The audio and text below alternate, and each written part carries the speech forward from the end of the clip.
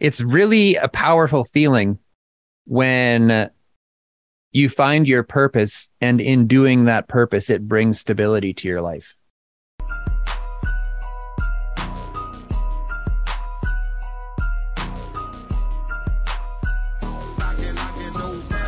Daniel Hearn of Knox Talks. Thanks for joining me on Knocking Doors Down. What is going on, brother? Oh, I am just grateful to be here today. I'm always grateful for the opportunity to share a little bit of my message, share a little of my story, and learn a little bit about yours along the way. No, we were talking before we started. I was kind of facing a difficult decision I got to make, and you really threw that insight of, what I was saying was, the solution of drinking didn't even come to my head, didn't even think about it, but it's a tough thing in financial and decisions. But, you shared some really good insight on hardships, the inevitability of we're going to have them. Yeah. And that's just a fact of life. Since I found a safer way to live, I can't escape it anymore. And finding that acceptance in hard stuff is going to come. I've been through enough of it now to know that on the other side of the hard things, whatever they are, there's always lessons, there's always growth, and there's always abundance in whatever capacity may present itself. So, when I see other people who have had a toxic relationship with substances come out of that and then say, man, I'm struggling, like that's the first thing I always go to is like, this is an opportunity. And I'm not saying that I go into my struggles like, oh yay, another stupid hard thing I have to face, like that's not how it is, but I do find the gratitude in knowing that, okay, I am on my feet enough to know that whatever this is, I can get through it on my feet.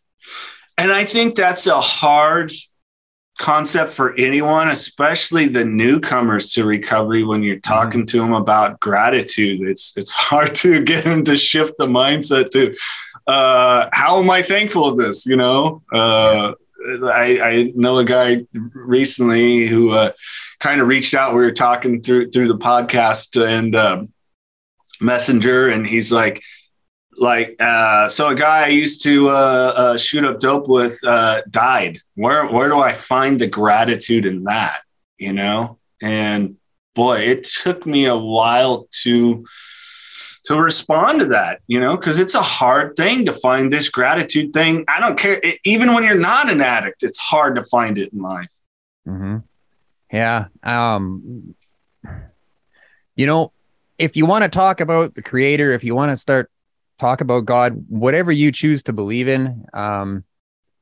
If I can start to think that I understand the plan for me here and why things happen, then I start to take a step back and I actually, that's the point where I want to call someone and be like, this is what I'm thinking. Because if I think I understand the master plan, then clearly I'm starting to think that I'm moving into that God type role again, So sometimes there isn't an answer that can be conceived as to why bad things happen. Yeah. Well, and don't you find as well that sometimes we got to let things play out and it doesn't become evident right away. I mean, it could be years. Could be years. I mean, it was for both of us with, we never sat there and went, today I really want to get high or drunk. It's just, you fall into that. And once you come out of it, I wouldn't have thought I was here. And your story, I worked in media. You had nothing to do with media. Now you're doing an amazing. I didn't know. A little bit of a story. Just let me, I don't want to call it flexing, but this is part of my story. And I believe there's hope in it. So when I started my project a year and a half ago, I went live February 12th, 2021 was my very first episode of Knox Talks. I was at my dining room table with a laptop and a green sheet on the wall. And that's all I had. And in that time, I barely knew how to open a Word document, never mind run a streaming platform. I dove in. I didn't have the answers. And maybe this can go back to what we were talking about before.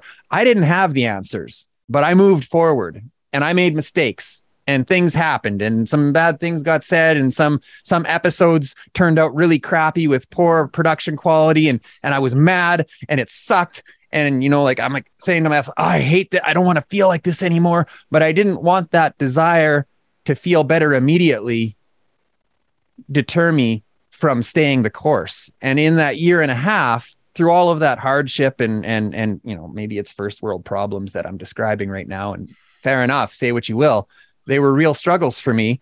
And now I have this studio in my home, and I didn't go into debt for any of it. I put my focus on serving community. I put my focus on realizing that the power of the stories have the power to save lives, and they need to be treated as such.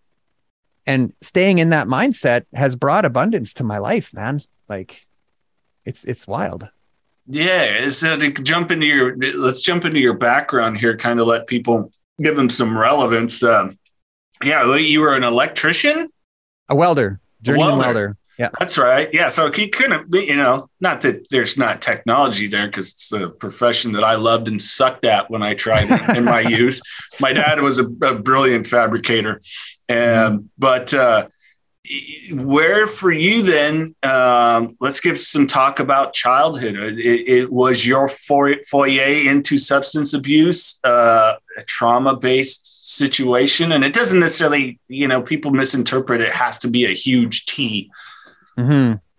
Yeah, no, I mean, for me, it took me a long time to understand the trauma of my childhood, because it wasn't a big T. There wasn't any really terrible things that happened. But I do remember, like, I don't believe that it was trauma that took me into substance use. I believe that I was born into this, whatever that was. And even if I wasn't born into this, my desire to escape myself preceded my drinking by a number of years. I remember asking my dad, like, oh, well, what does vodka taste like? And what is raw? I was fascinated with alcohol, like, at least 3 or 4 years before my first drink. So, and I didn't grow up in an active alcoholic home. My father is alcoholic, and my mom, she had her ride with substances herself. But by the time I came along, they had both found a safer way to live. So my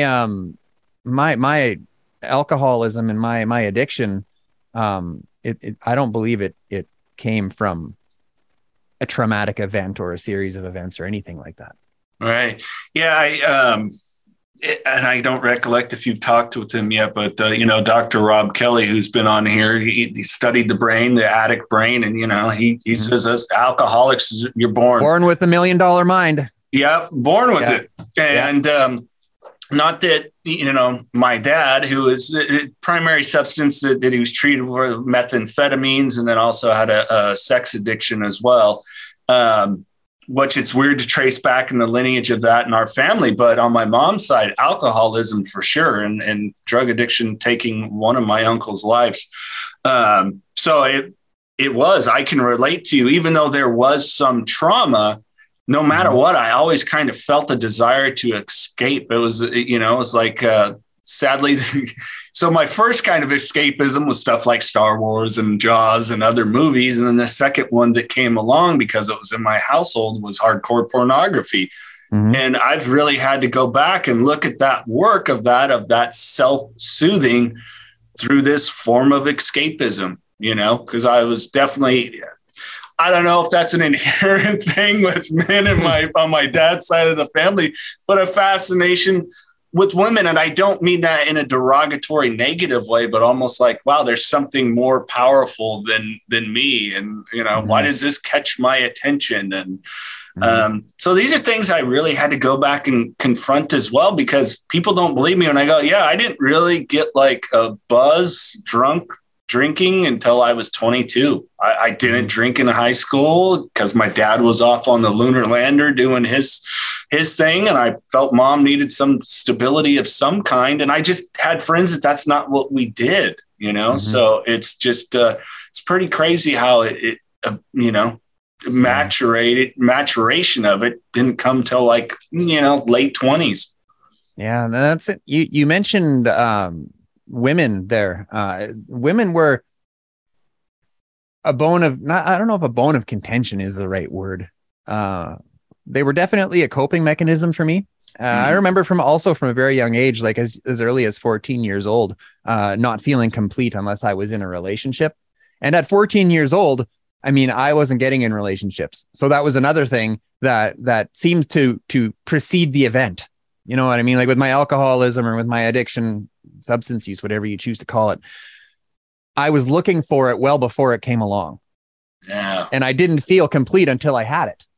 Mm-hmm. Same thing with me, with women. I felt like I was incomplete unless I had a woman in my life, unless I didn't feel validated or whatever that was at 14 years old, laying on my mom's couch, crying and relenting that I didn't have a girlfriend. And my mom's looking at me like, man, wait till you find one, then you'll know trouble. I mirror your story. Yeah. You know, the Knockin' Doors Down book shares all the history and inspiration behind the Carlos Vieira Foundation and how it all started. All proceeds from the book benefit the Carlos Vieira Foundation's Race to Be Drug-Free campaign. So what's that all about? Through the Race to Be Drug-Free campaign, Carlos Vieira Foundation raises awareness about drug abuse, donates to drug-free programs, and brings drug-free speakers into schools to educate youth. The Race to Be Drug-Free campaign's main program is the Gloves Not Drugs boxing program. This program is completely free for kids between the ages of 8 and 17 to learn discipline, strength, respect, camaraderie, and the art of boxing. The program was created to keep kids off the streets, out of gangs, and away from drugs. For more info and to get involved, check out carlosvieirafoundation.org. And I remember my first big heartbreak, was just devastating. The lady and she cheated on me with one of my buddies. And oddly enough, that even became a pattern, almost as if I sought that out. I looked for validation, but I almost wanted to be invalidated at the same time to justify my story. So once substances came in, and primary alcohol, it was off to the races. Having a relationship last more than a year was a miracle at that point. Mm-hmm. Yeah. And when it would end, off we'd go. But right. Yeah. So yeah, I don't know where to go from there, but I remember the having breakup celebrations. I split up with her. What are we going to do? We'll all meet at the bar. Yeah. It was an excuse to drink. And then 2 weeks later, back seeing the same person or something, because that toxic love. Yeah. Yeah. And I never really knew any other way until I entered recovery. And, how they say, if in my active addiction, I would, if I wasn't with a woman, I was actively seeking out, always seeking. And looking back now, I came to realize that the healthy women that would, that I would come across either online or whatever, I would only go after the ones that I thought were sick enough to be with me. If they didn't have some sort of twist or their own struggle or whatever, I was like, oh no. But if they had their own, I'd be like, oh yeah, she's sick enough, she'll be with me, and that's something I didn't realize at the time. But looking back now, it's really obvious that I don't really even know what I was looking for, man.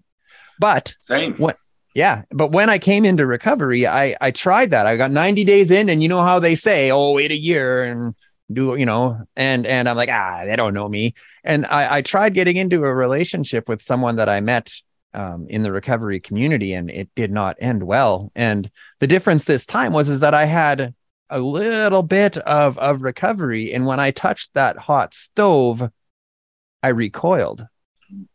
And I'm like, you know what? There might be something to this waiting a year thing.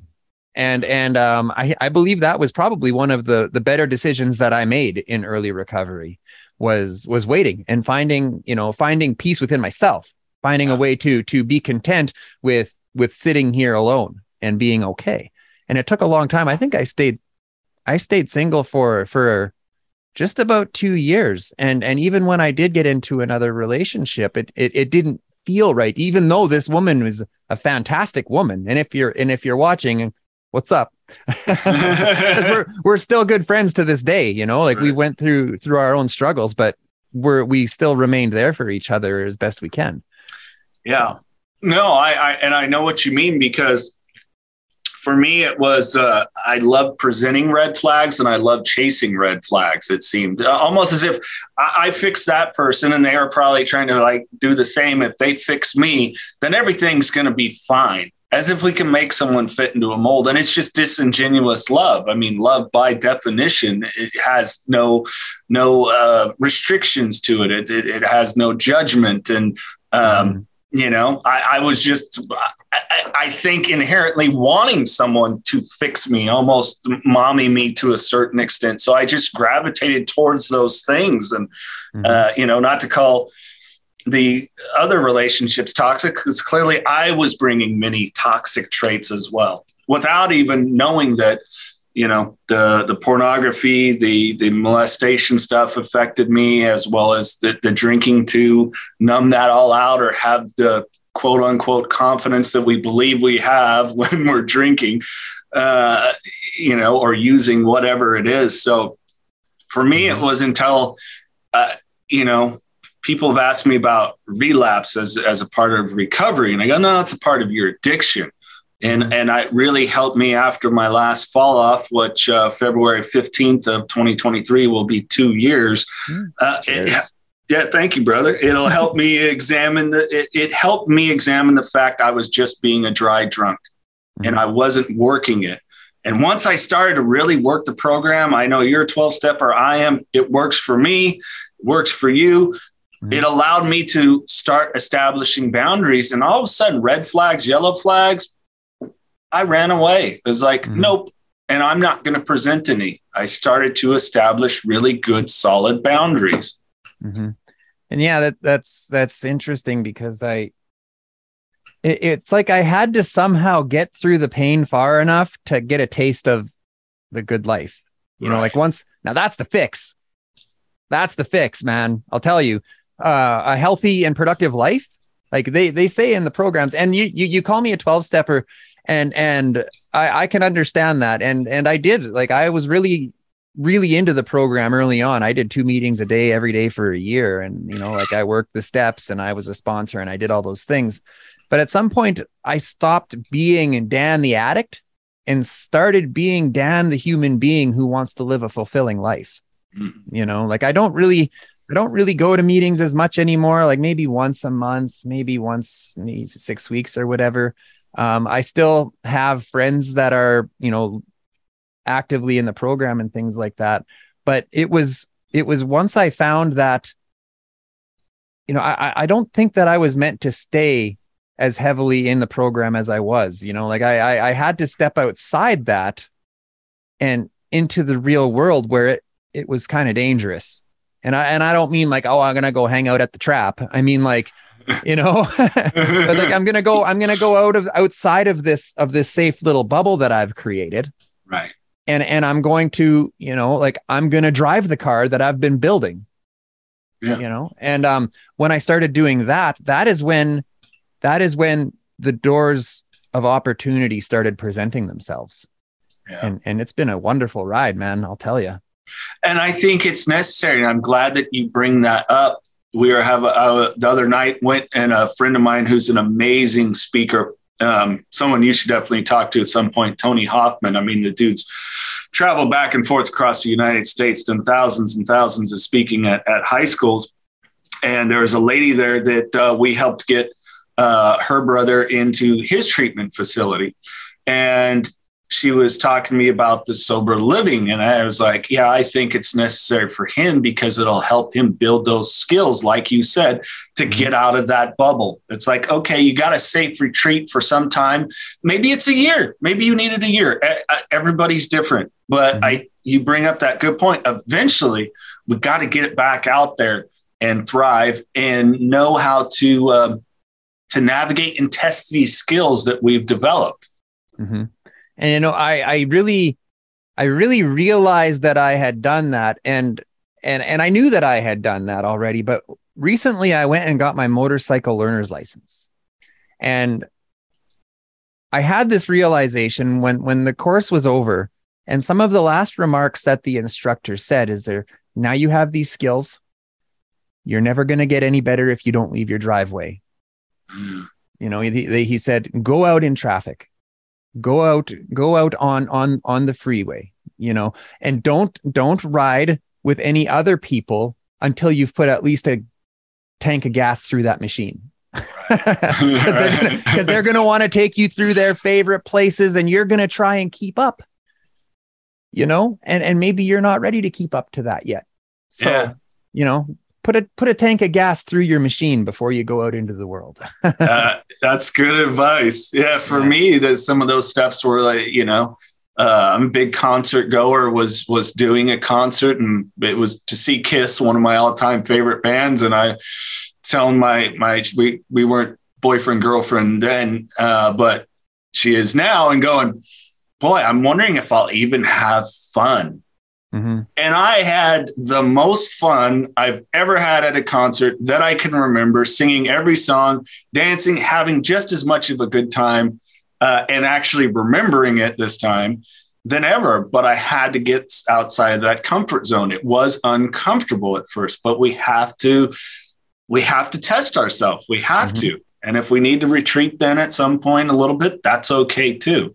Back to the driveway for a minute. Hard Knocks Talk. So when in recovery, what made you decide, hey, I want to get on with people, tell my story, tell their story, and really just be of service in this way? What was the inspiration coming from? You were a fabricator. Yeah, welder. When I thought of this show, and the name didn't come to me immediately, but it was COVID, and I was in a technical institute taking a safety certification course. I was going to be a safety guy, safety practitioner. And I don't know where the idea came from. I was just sitting there one day looking out my window with my laptop at my dining room table. And I just thought I should start a podcast. And I put it on Facebook, and a couple of my friends came back. Yeah, do it. I'll come on. So I did it. I was living on student loan at the time. So I call my mom up. I'm like, Mom, I need $600. I need some lights and some streaming software, some cheap streaming software. And she's like, what's a podcast? I'm like, well, I'm just learning that myself, really. So with that $600, I got StreamYard, very popular beginner or streaming platform that a lot of people use because it's really super easy to use. And I went live from my laptop. I'll never forget though. I think it was like a week before I'd already thought of this, and I was trying to think of a name. And I live close to the river here, and I was walking down by the river, and I had a little puppy. He's a big stinky dog now. He's around here somewhere, but at the time he was just this little fluff ball. And we're walking along the trails through the bush along the river. And I come to a little clearing, and, the bush, it's a beautiful winter day. The steam's coming off the water. The sun is shining. And suddenly from nowhere, Hard Knocks Talks. And I stopped and it's funny because before Hard Knocks Talks, I had a welding company called Hard Knocks Welding. Oh, good darn. And it didn't, so this has been coming for a lot longer than I realized. But when it happened, Hard Knocks Talks, I stopped and I started to cry, and I'm looking around. I'll never forget. Like I have this in my mind. I remember the moment, and I just said, thank you. I kind of looked up a little bit, and I just said, thank you, because I felt like I had been given what I'm here to do. You have arrived. Here's the next thing.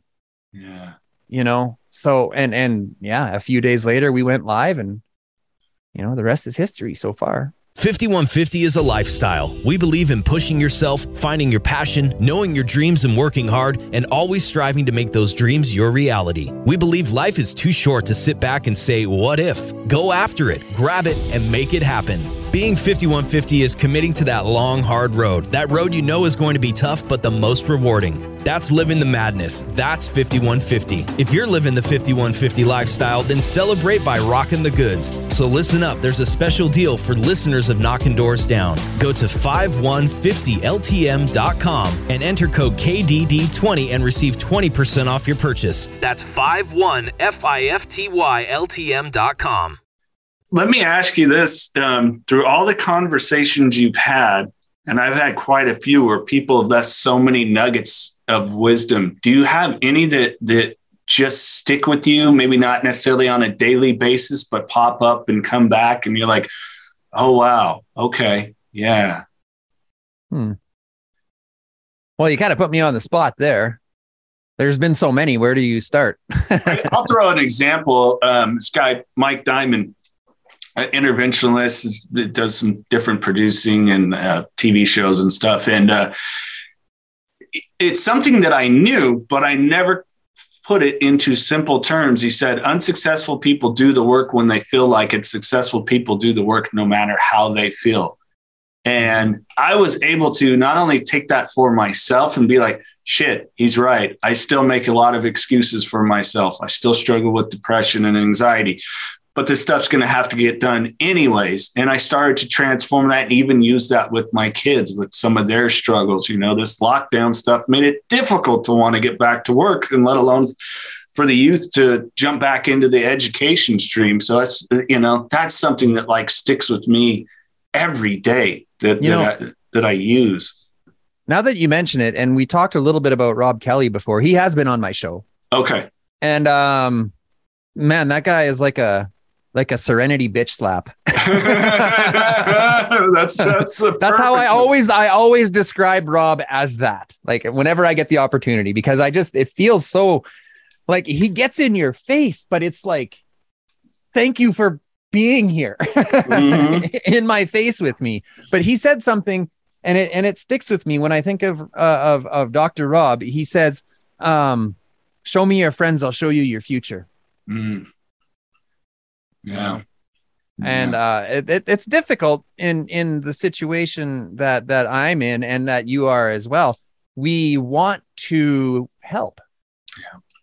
We want to help the people that want to be helped. And it's hard to draw that boundary, where's the line between service and serenity? Mm-hmm. You know what I mean? And that's been a bit of a challenge for me, because people, they come to me and they want to be in my life. And I'm like, I wish you well. I want you to do well in your life, but the best I can do for you is to show you by leading by example. And because I can't have some people in my inner circle in the new safe place that I have found out here, Yeah. So, yeah, all too well. That and I think that was for me again, that big lesson, like you said, we start with painful lessons occur, and what we're supposed to learn may not come to fruition for a while, but yeah, that protecting my peace at all costs, that there's, I can only help you to a certain extent. And, how I give my time is up to me, and nobody's going to make me feel bad about that.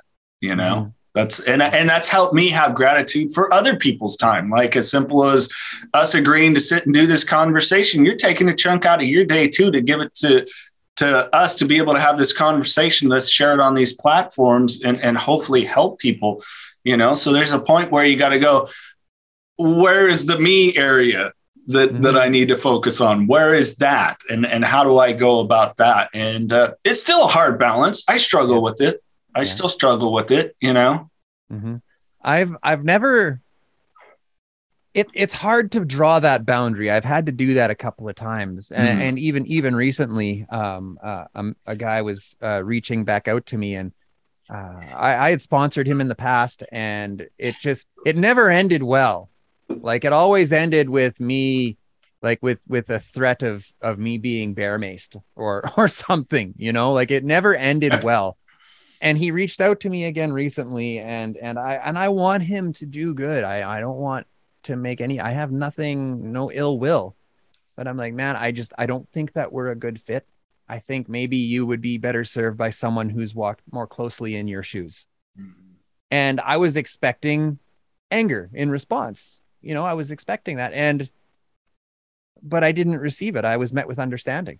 And after that situation occurred and we parted ways, I felt as though my cup had been filled.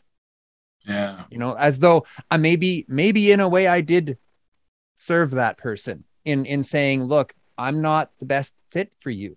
Maybe that was of service to that person. Yeah.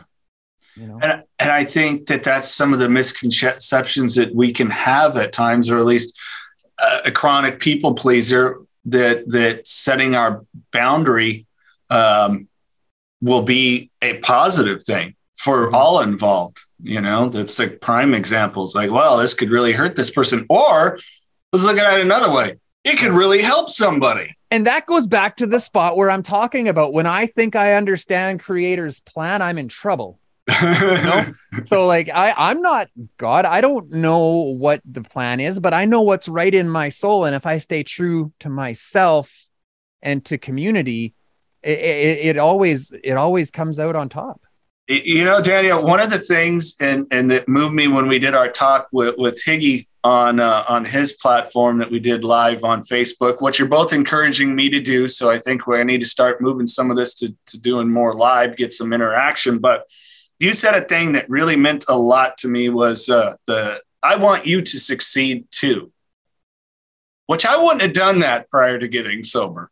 Mm-hmm. Oh, I know. And I still struggle. Like, there are times where I have the thoughts, you know, like when I see one of my creator friends out there and my collaborators, they're doing something and it looks really good. And I'm like, uh-oh, you know, like I start to get that feeling like, I don't know if I want to help them grow that. but I always got to take a step away from that. And I like, how do I want to meter success? Do I want to meter success by the impact I leave in the community or by my mountain's taller than yours? Right. You know, like I don't want to be at the top of the mountain by myself. That sounds like a fucking lonely way to live, man. Oh, it's a shit. We did that before. We tried. Yeah. Yeah. We definitely, you know, played God and thought that we could control and we're all knowing. And, you know, that didn't turn out well. But yeah, you're right. It is a really lonely thing. And, you know, I think the people, and I don't know about you, I've seen people fall off from doing this platform. And I've had people like, you know, your partner's gone and things have changed. Why are you sticking with it? Because I still get a message like every episode thinks that made a difference. It's like, how can you give up on at least just one person? And I'm sure there's many more that maybe don't communicate it to you. Mm-hmm. Yeah. I don't really know what to say to that. It's really a powerful feeling when you find your purpose, and in doing that purpose, it brings stability to your life. Yeah. You know, like if you can, you know, they say, do what you love and you'll never work a day in your life. That's a lie, I think.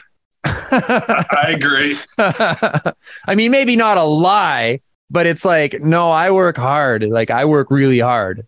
You know, like there are nights where I'm up all night worrying. There are nights where I can't sleep because have you ever been so tired you can't sleep? Yes.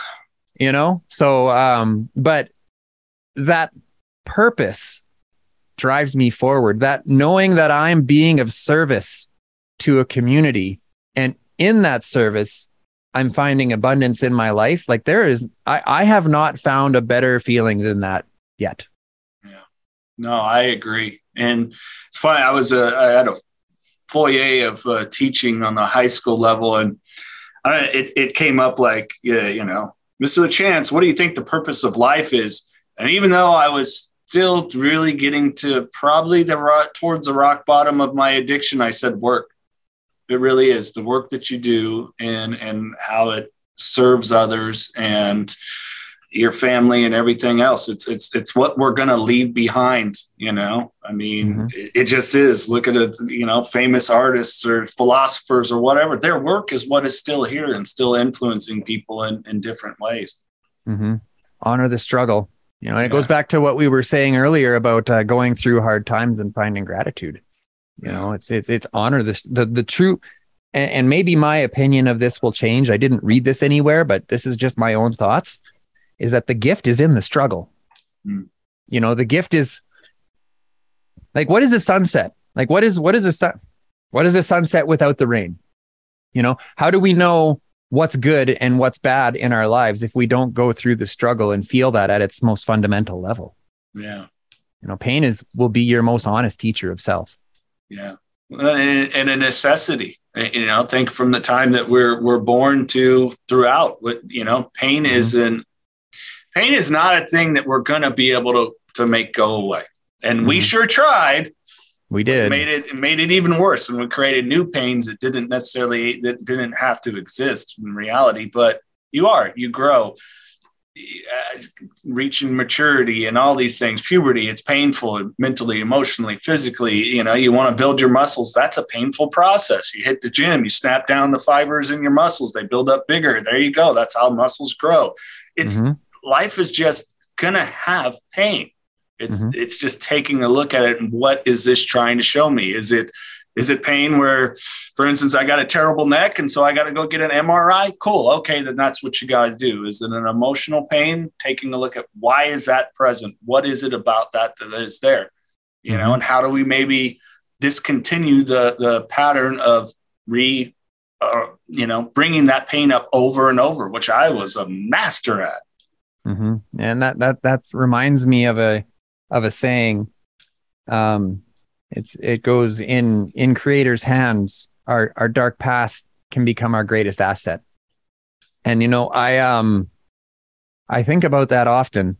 And I think about, you know, if somebody were to ever come to me and say, I could take away all your pain, I could take away all your bad memories, I could take away all the bad things that happened to you, I would say no thanks. You know, I need that stuff. I need those memories. In fact, just this morning, Donna and I were sitting here talking about, I don't know, was it last night? In any case, we were talking, and she was talking about the time, the first time that she got off the street and she got on assistance.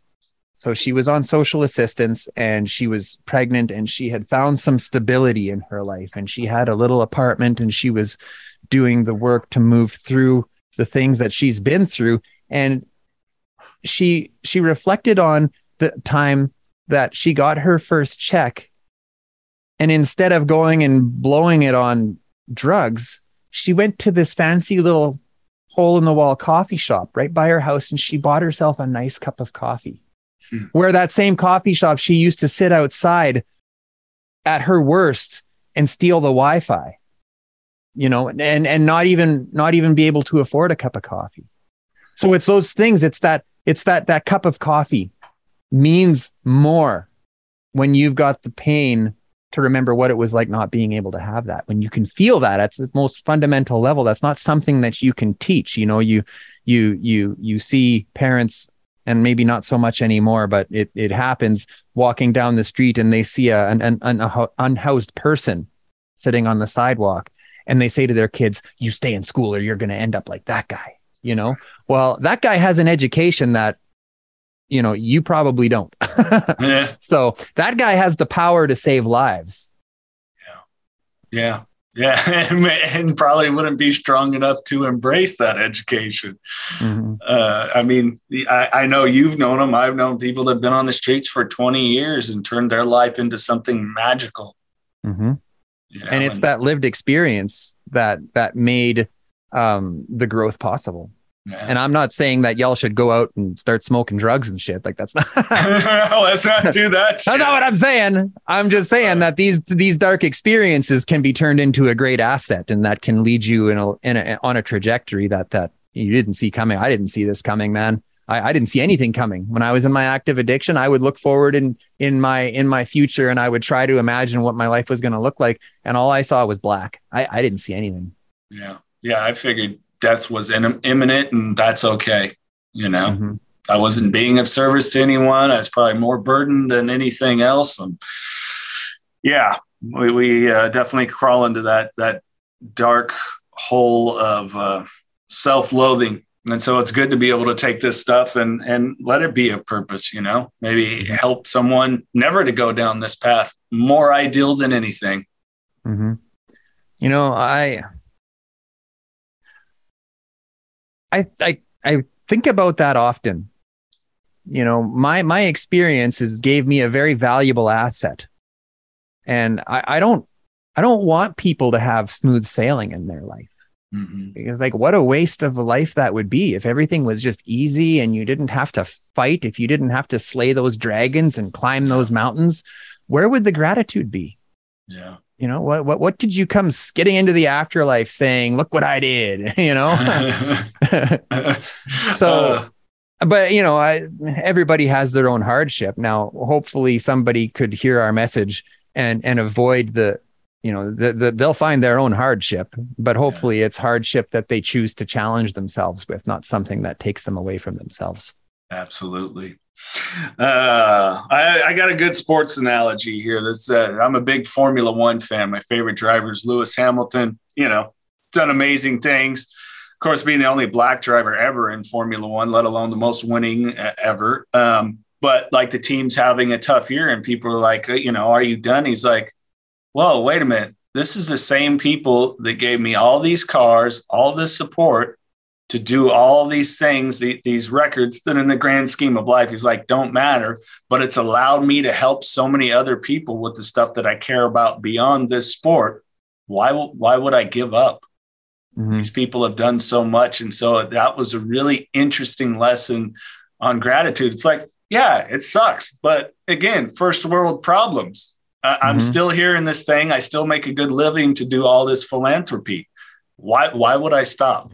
Because you guys tell me I'm over the hill and I should, or I've lost my mojo.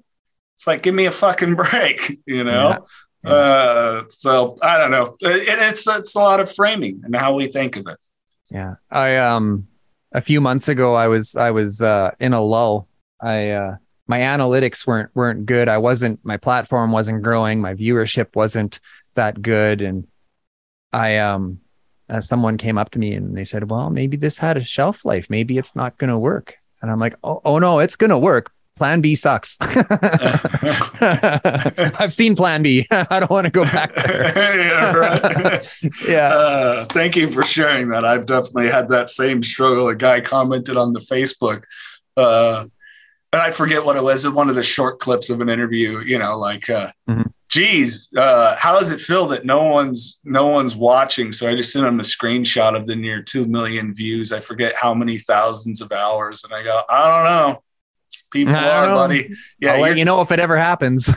Yeah, you're catching this clip 2 hours after it came out. I don't know what to tell you, man. Yeah. But hey, I'm sure it helped one person, and that's what matters most. Just flexing on Facebook. Yeah, I was.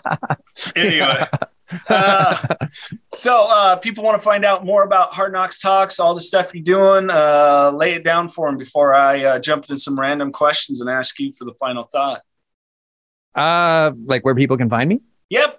Okay. Well, I mean, we're very easy to find. In fact, that's my biggest purpose in life really is to be easy to find. So, we're on Facebook. We are on Instagram, TikTok. We're even on Twitter, and we're on LinkedIn.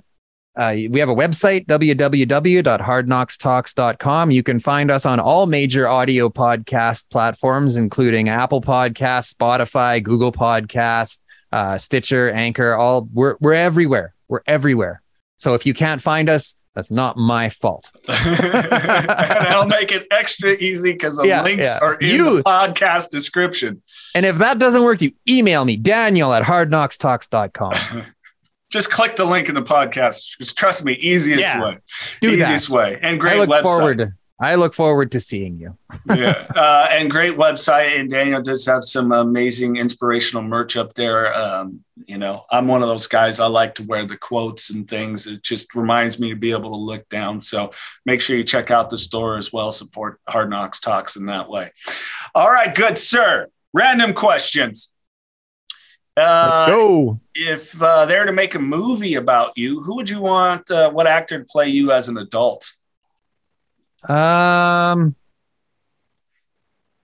Downey Jr. Right. I don't know. It just worked because he would get it. He would get it. Yeah. I think he would get it. We've all seen his mugshots. Oh yeah, yeah. I remember the speech where he's in the not speech, but he's in the courtroom and telling the judge, he's like, I got a gun in my mouth and I like the taste of the metal, and he was referencing, his drug use. And I remember sharing that and somebody going, oh, he had a gun in his mouth. No. Watch the whole thing. He's talking about the relevance of what drug addiction is and how little sense it makes. Mm-hmm. That's powerful. But I could see it. I could see Robert Downey Jr. pulling you off. Not because he looks like me or anything like that, or even has the same mannerisms. It's just that's the only person that I could think of off the top of my head that has that's been in it. And I know a lot of actors have, but I don't know. Yeah. That's what the universe told me to say just there. So if you could have one superpower, what would it be? To stay calm in every situation. That's a new one. Why is that? Do you still get it worked up? I know I do. Oh God. If only I could just stay calm, my life would be even better than it is today. Like I get so worked up. Like even something as simple. Oh, one of my memes didn't do good. That starts the wheel spinning, and I get it. It's irrational. I get it. Don't base your inner peace on outward things. Yeah. But, and then, or if I have trouble connecting with a guest before we go live, like Sundays and Tuesday evenings are stressful for me because if it doesn't go off, then the show doesn't go live. And, there's just all of these things, and, if I could just master the art of staying calm, that would be a goddamn superpower for me. Welcome to the club, brother. I might have to switch mine up. No, it's mine. All of yours, keep it. If you were stranded on a deserted island and you had one movie and one music artist like compilation, what would they be? I really don't watch that many movies. But I know Red Hot Chili Peppers has really helped me through some hard times. Yeah, because I know Anthony Kiedis has his story, and it really shines through once you have that level of understanding and you listen to the lyrics and the way that he uses them. Yeah. It's very powerful. And like even in my active addiction, I really loved the Red Hot Chili Peppers. But when I came into recovery, if you want to talk about things happen for a reason and the things come into our lives when they're meant to, the lyrics of their music just run rife with healing. Mm-hmm. Yeah. So as for a movie, I'm sorry, but I can't really think of one off the top of my head. I can't watch movies anymore. Like in my recovery. Yeah. I can't sit still long enough.